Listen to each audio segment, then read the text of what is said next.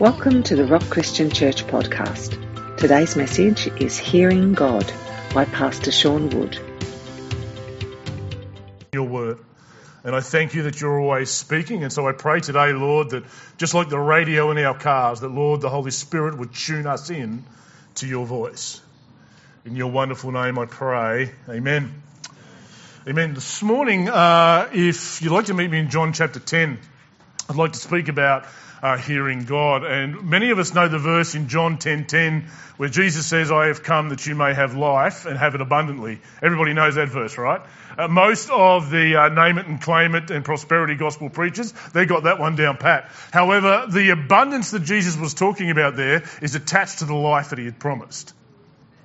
And the life that Jesus came to give us was the life which is the Zoe kind of life, the God kind of life. And today I want to help you reach your abundance. We've been talking about fruitfulness. Last week we spoke about abiding in Christ and being fruitful.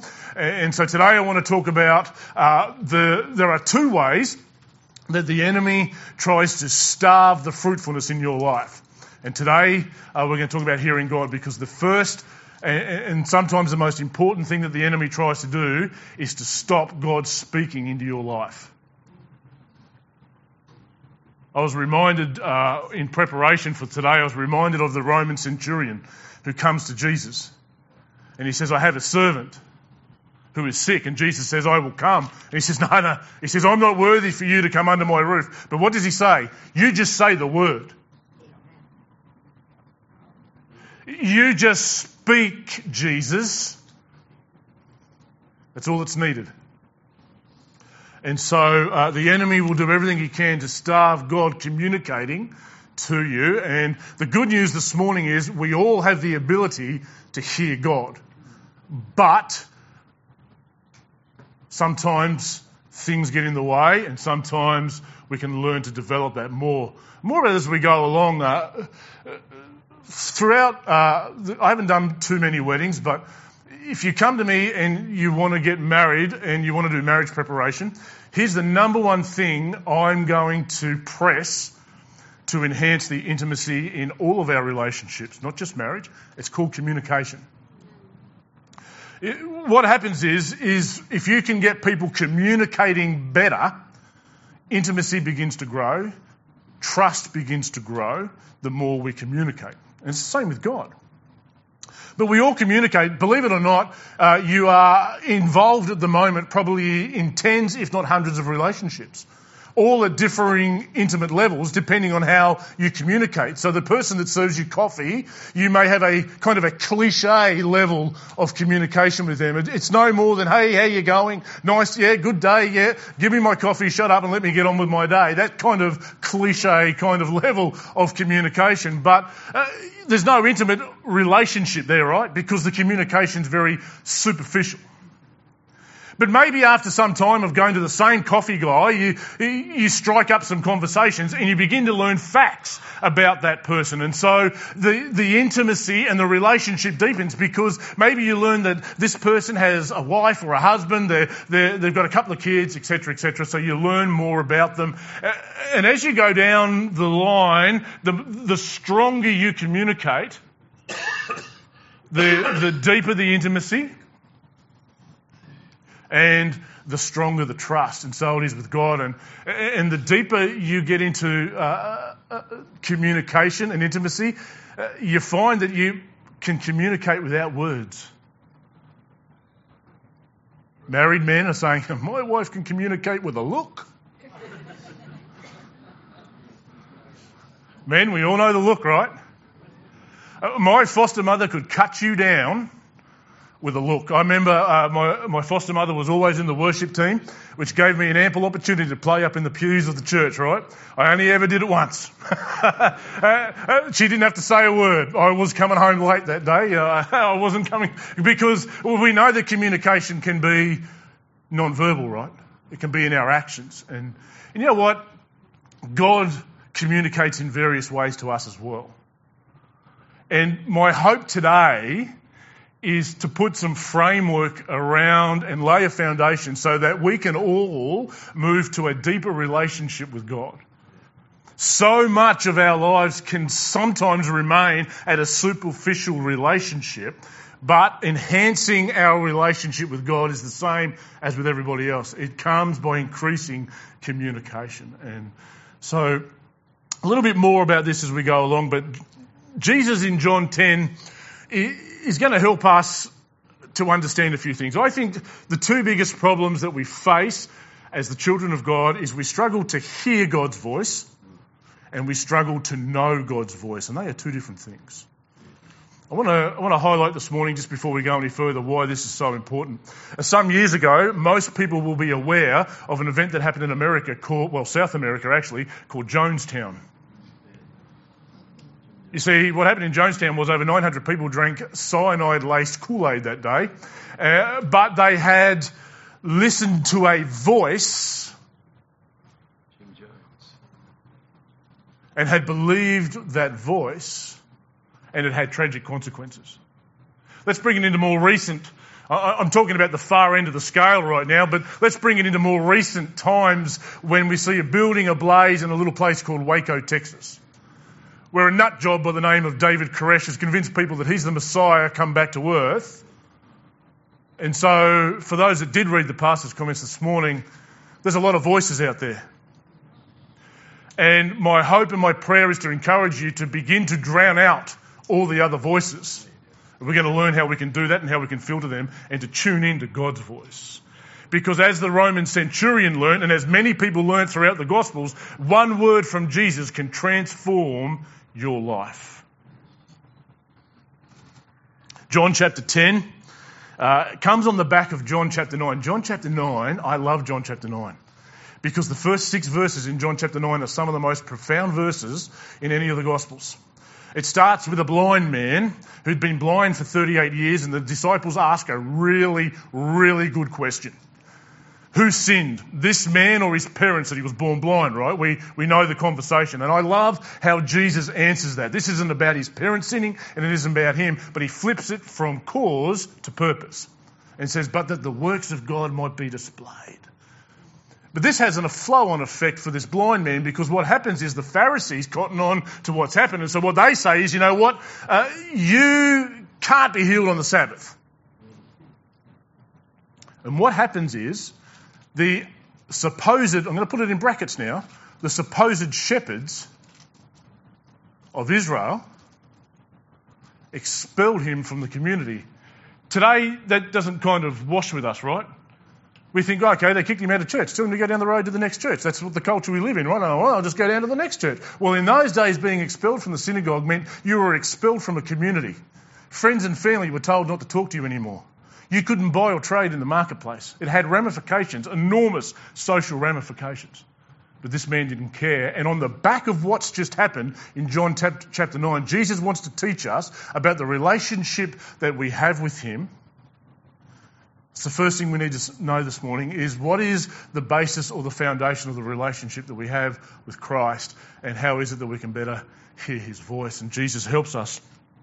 Truly, truly, I say to you, he who does not enter the sheepfold by the door, but climbs in by another way, that man is a thief and a robber. And that verse is none other than pointing to the Pharisees and the leaders of Israel in that day. Here's another interesting note. The word thief that is used throughout John 10 is the same word all the way through, and the identity of the thief doesn't change. We're letting Scripture teach us this morning. And if we do that, the context of what is here means that the thief in John 10:10 is no other than the religious leaders of that day.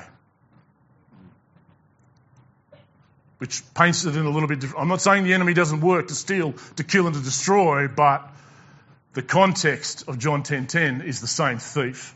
The religiosity is exactly this. It's trying to get into heaven by the wrong way. I want to have a relationship with God on my terms. I want to get into the sheep pen by a different way. Jesus says there's only one way into the sheep pen, right? There's coming a day when you will not be allowed in Western society to say that from behind that pulpit. I say this now, but I guarantee you it won't be long before they say you can't say there's only one way. Because that excludes some people. Yep, sure does. Verse 2, but he who enters the door by the door is the shepherd of the sheep. And this morning, often we can consider this to be a derogatory term, but in relationship with Christ and God, it is often painted with us as the sheep and he as the shepherd. And this is not derogatory at all, but what Jesus wants to teach us is what our relationship with him looks like. Before this chapter's finished, he's going to make it clear that he's also the good shepherd. The greatest threat to the sheep of God, if I ask you what the greatest threat to the sheep is, how many people would say it's the wolf? Yeah, kind of. However, I would make the case that the greatest threat to the sheep of God is the lack of a shepherd. See, a good shepherd doesn't let the wolf come near. I'm going to digress for a moment, because churches are filled sometimes with wolves in sheep's clothing. David Koresh was one of them, by the way. He just took it to a really far end place. And if I digressed and told you some of the stuff that he was teaching, you'd think, how do these guys ever believe that, right? But it's over a period of time. It's systematic. But there are wolves in sheep's clothing. But we are able to pick them out. I'm going to help you a little bit this morning. By the way, wolves bark. They don't bar. And I say that to say wolves sound different. And wolves smell different. The children of God just have the aroma of Christ on them. Sheep have a certain aroma too, for those that have turn to the person next to you and say, I'm a sheep. Turn to the person on the other side and say, that's the smell, right? But it's my natural anthem.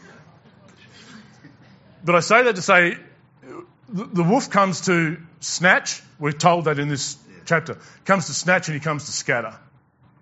And to help you pick out a wolf, here's the agenda of a wolf. The agenda of a wolf is to get the sheep out on their own. Looks like this. Come to the Bible study at my place.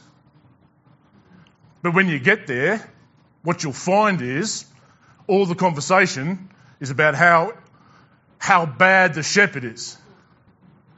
The wolf will always attack the shepherd and will always seek to isolate the sheep. Here's the good news. We have a good shepherd. I don't worry about wolves. I don't have to. I've got a good shepherd. He drives the wolves away. But we should be on guard, because the enemy comes to scatter. The enemy comes to isolate sheep. And I have a heart for scattered sheep. And let me expose what I mean by that. In the first century, you had sheep that were of the flock that were close to the shepherd. And if there's one thing we learn about this relationship, the safest place for every single one of us is right by the shepherd, right?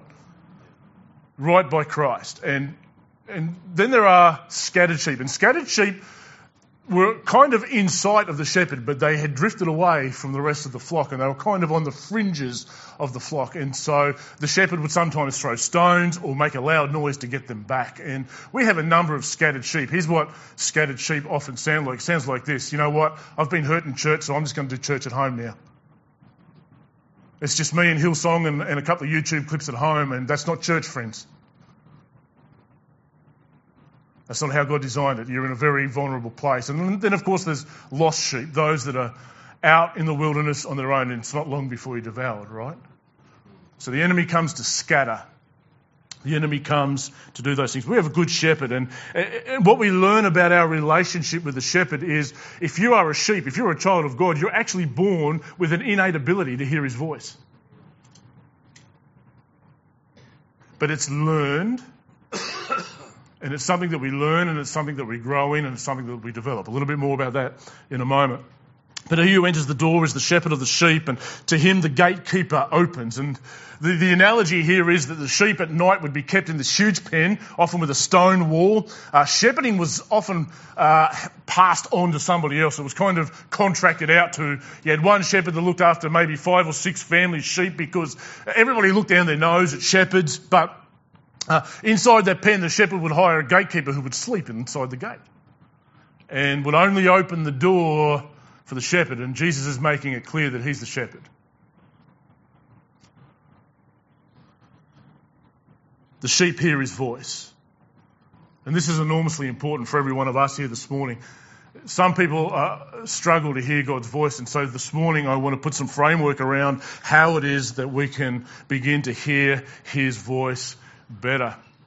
A couple of practical tips to help you that I wanted to work through as we work our way through this passage. And I have a confession to make. I have what they call probably labelled as industrial deafness. My time in workshops and grinders and whatever else means that if there's a lot of background noise and I'm standing close to somebody, I still can't hear what they're saying. All I can hear is the background noise.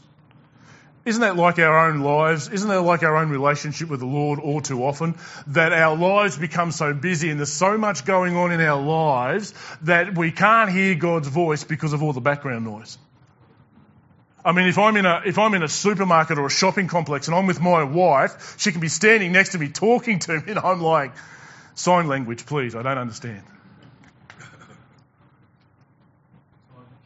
And so I would encourage us, number one, to remove the background noise from our lives. If you're struggling or you want to hear God's voice more, then remove the background noise. And this is what it looks like. Jesus modelled this for us. Jesus is the Son of the Almighty God, and when he's here on earth, he had to remove the background noise and go and hear the voice of the Father. In fact, after pulling an all-nighter, you have to hear from God to choose the disciples he does, right? But it says after all night in prayer, he goes and chooses his disciples. If you're going to choose Peter, James, John and those other guys, you want to be hearing from God, right? It's like, hang on a second, was there a miscommunication here somewhere?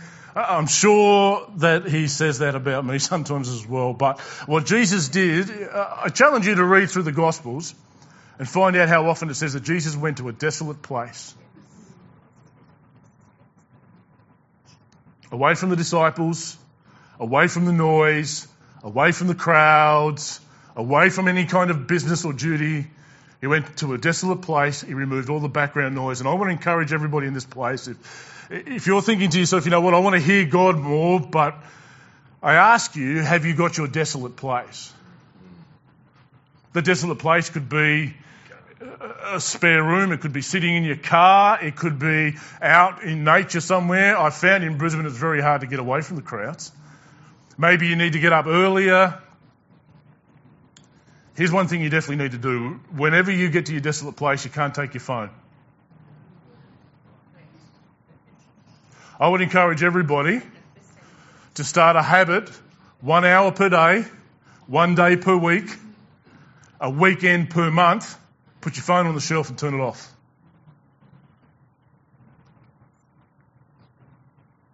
You'll probably find that the world is still spinning when you turn it back on. That Jesus hasn't returned while you turned your phone off. You didn't miss it. But you know what? We say, I can't hear God, but we never stop long enough for him to talk. It's like our kids, right? They're running around. No, I didn't hear what you said, Dad. It's because you never stood long enough for me to tell you.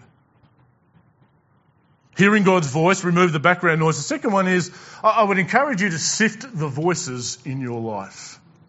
Filter the voices in your life. And if you're saying, well, what do I filter them by? Here. Filter the voices in your life. That might look like, you know what, I need to spend less time on Google. I need to spend less time on Facebook. And I've got a tip for you right now. Everybody that's friended you on Facebook aren't really your friends.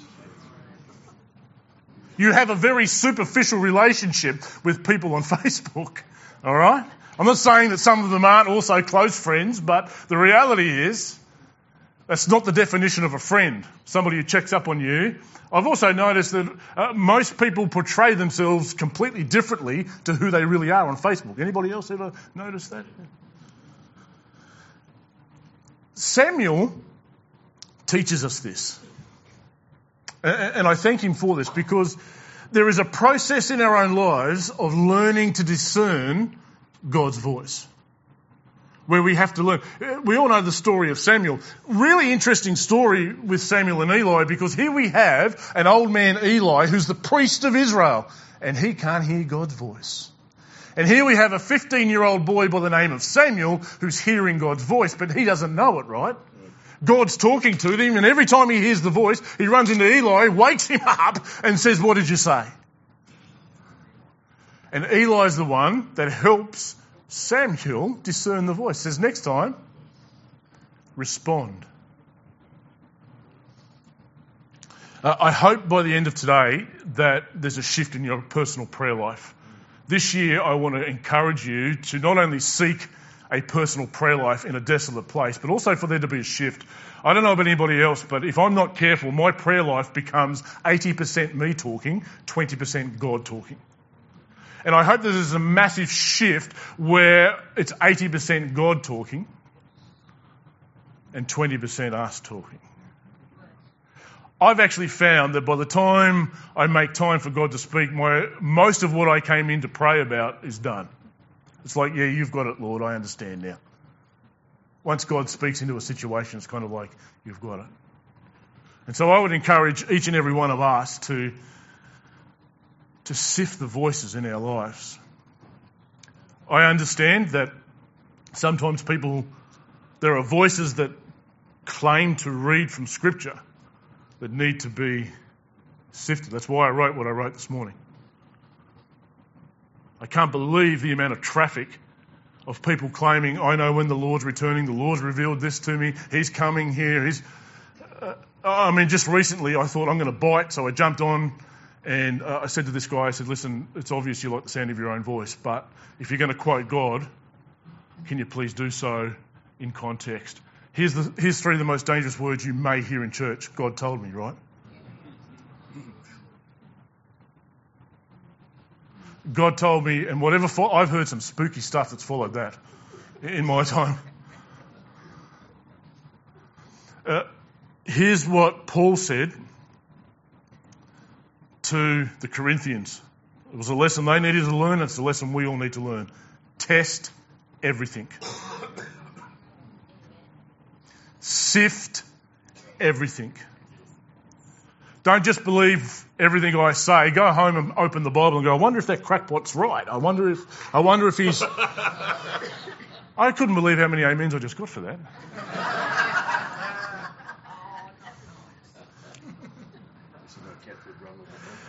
As the sheep of God, He has designed it so that we can hear His voice.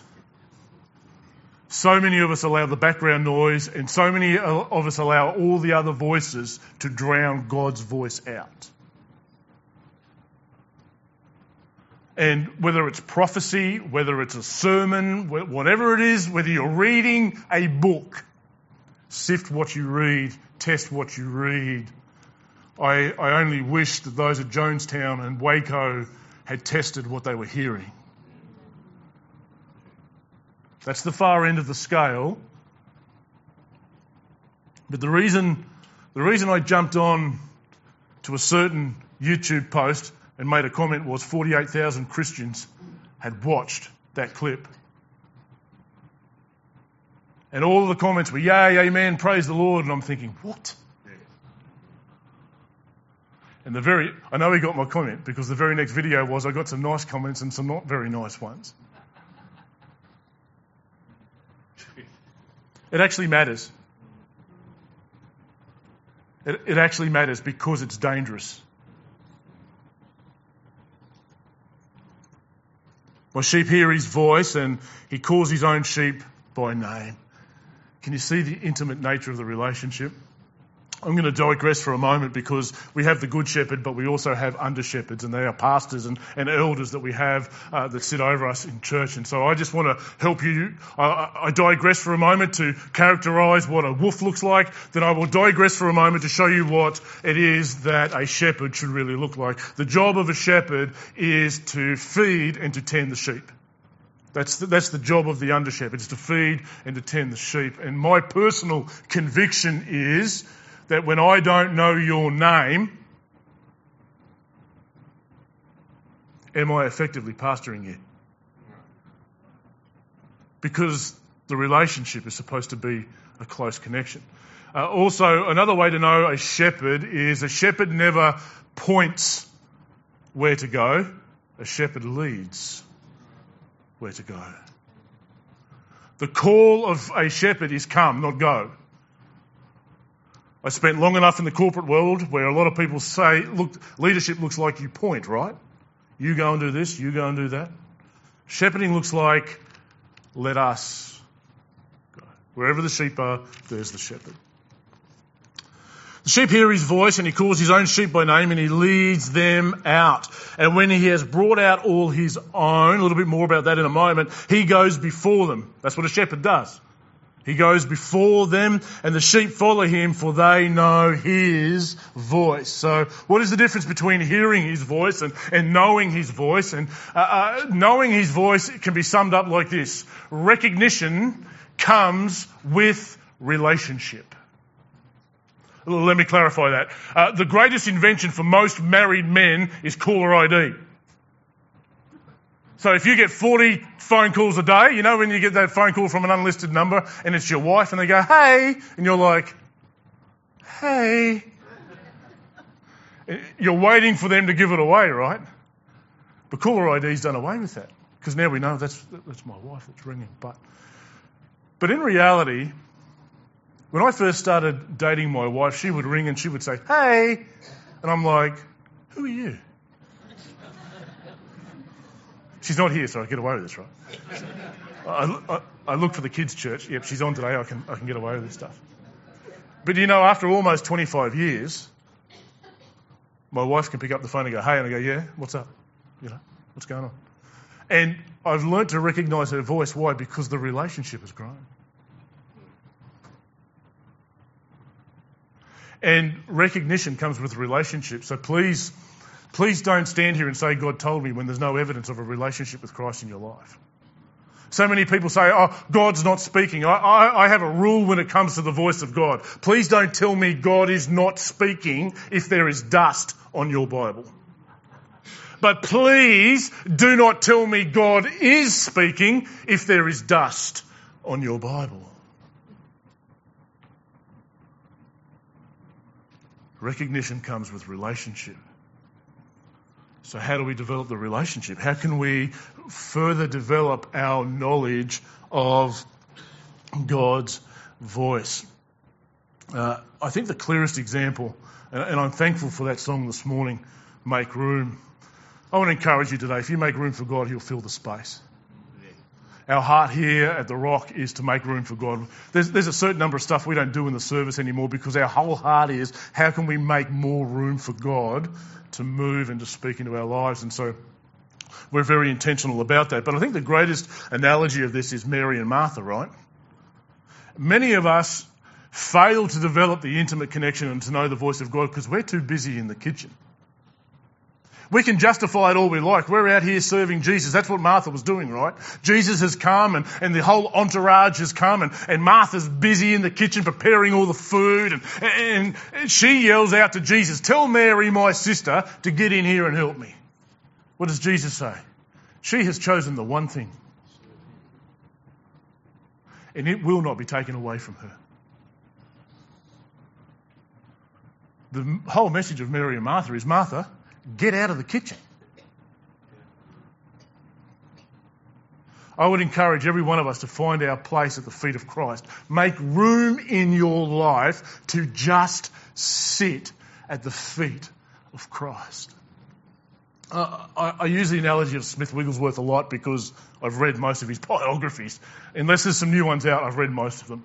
And George Stormont and others, they write his biographies with the title The Secret of His Power. Great guy, Smith Wigglesworth. The encouragement I take is that a guy completely uneducated, God can use to move in power. But we often think of Smith Wigglesworth and we think of the theatrics that went with it, right? Like he punched people when he prayed for them. Now, I've prayed for many people.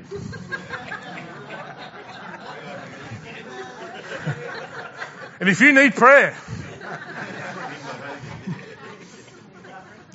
then I would like to speak Jesus.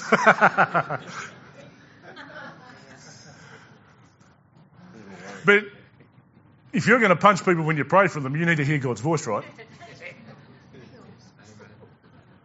On one trip to Africa, he punched a big African lady when he prayed for her, and she punched him right back. She sent him a letter 6 months later thanking him for the healing. and apologising for hitting him back. So as I hear God more, I want to know, do you want to come out for prayer? But what I appreciate about the biographies is, we look at a man punching people on stage when he's praying for them and all those sorts of things. But when you peel the curtain back, here was a man locked in an intimate relationship with Jesus. What the biographies reveal is that people that spent any time close to him noticed that almost constantly from the lips of Wigglesworth were the words, "Sweet Jesus, sweet Jesus, sweet Jesus."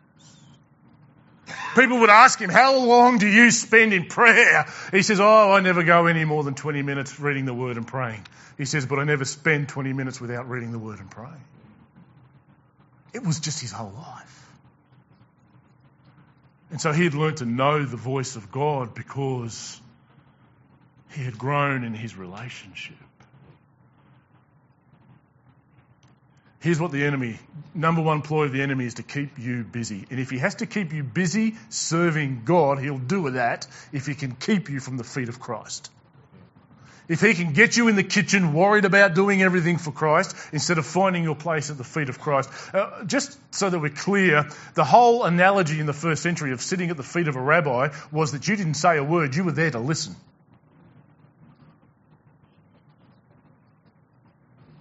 Mary was there to listen. How many of us, God's got to beat us up sometimes, but how many of us think that we're shepherding God in our prayer life, right? God, I want to take all of your power and shepherd it my way. It doesn't work that way, friends. I'd encourage you this year, the enemy wants to starve you of your fruitfulness. And if you will open yourself up and make room for God, he will speak into your life. And one word from Christ. That's what the centurion said, just one word. You don't need to come under my roof. What did Jesus say to the Roman centurion? I have not found such great faith in all the house of Israel. I want to finish with a story. Bill Hybels writes a book called Whispers. I encourage you to go and read it. I know Bill Hybels has come under some conjecture of recent times, but I am so thankful to God for the work that Willow Creek Foundation has done for the kingdom. I'm so thankful for the amount of people that have made a commitment to Christ because of the ministry of Bill Hybels. And same with Ravi Zacharias, right? Didn't end real well, but I'm indebted to Ravi Zacharias and how he helped me to shape my thought and understanding of God. But Bill Hybels writes a book called Whispers, and in that book he tells the story of a man who was an advertising executive. And in the early days of Willow Creek, he comes up to Bill and he says, Bill, you talk about hearing God all the time. He says, but you know what? That doesn't happen for me. And Bill said, well, let's have a bit of a look at your daily schedule. And he says, I'm a pretty busy guy. I'm an advertising executive with a big firm. And he's a pretty busy guy. And Bill says, we're all busy. And he says, if you can just find half an hour. So a little bit later on, he comes back to Bill and he says, I found half an hour in the morning, but you know what, everything's going. He says, you've got to find a place and you've got to find the time. And after a few weeks of thinking about this, this guy comes back to Bill and says, you know what? He says, I found that at 5:30 in the morning, I sit out on the rocking chair on my veranda and I've got half an hour just to have a cup of coffee. I sit there with my Bible open. He says, I've been doing that for the last 2 weeks. He says, and God started talking to me. Bill said, there you go. After some weeks, the advertising executive comes to Bill and he says, Bill, he says, I believe I've heard from God. He wants me to leave my job and come and work for you free of charge. Anybody saying that to you today? No. I want to work for you free of charge. Bill said, hey, whoa. He says, that's a big decision. I think you need to go back to the rocking chair. He says, you need to understand people around here aren't getting paid a whole lot. We're just starting up. He says, I think I've got enough savings. I think I can manage it. And he said, well, this is good advice by Bill Hybels, by the way. Bill Hybels says, go back to the rocking chair for a little while and let's make sure. So he goes back, and after a few more weeks, he comes back to Bill and says, I'm convinced. And he was actually instrumental in his advertising, was instrumental in projecting Willow Creek, and he became on staff full time. After some years, he comes to Bill and he says, Bill, he says, I believe God's calling me to go and help somebody in a startup church in another state. And Bill says, you better go back to the rocking chair, right?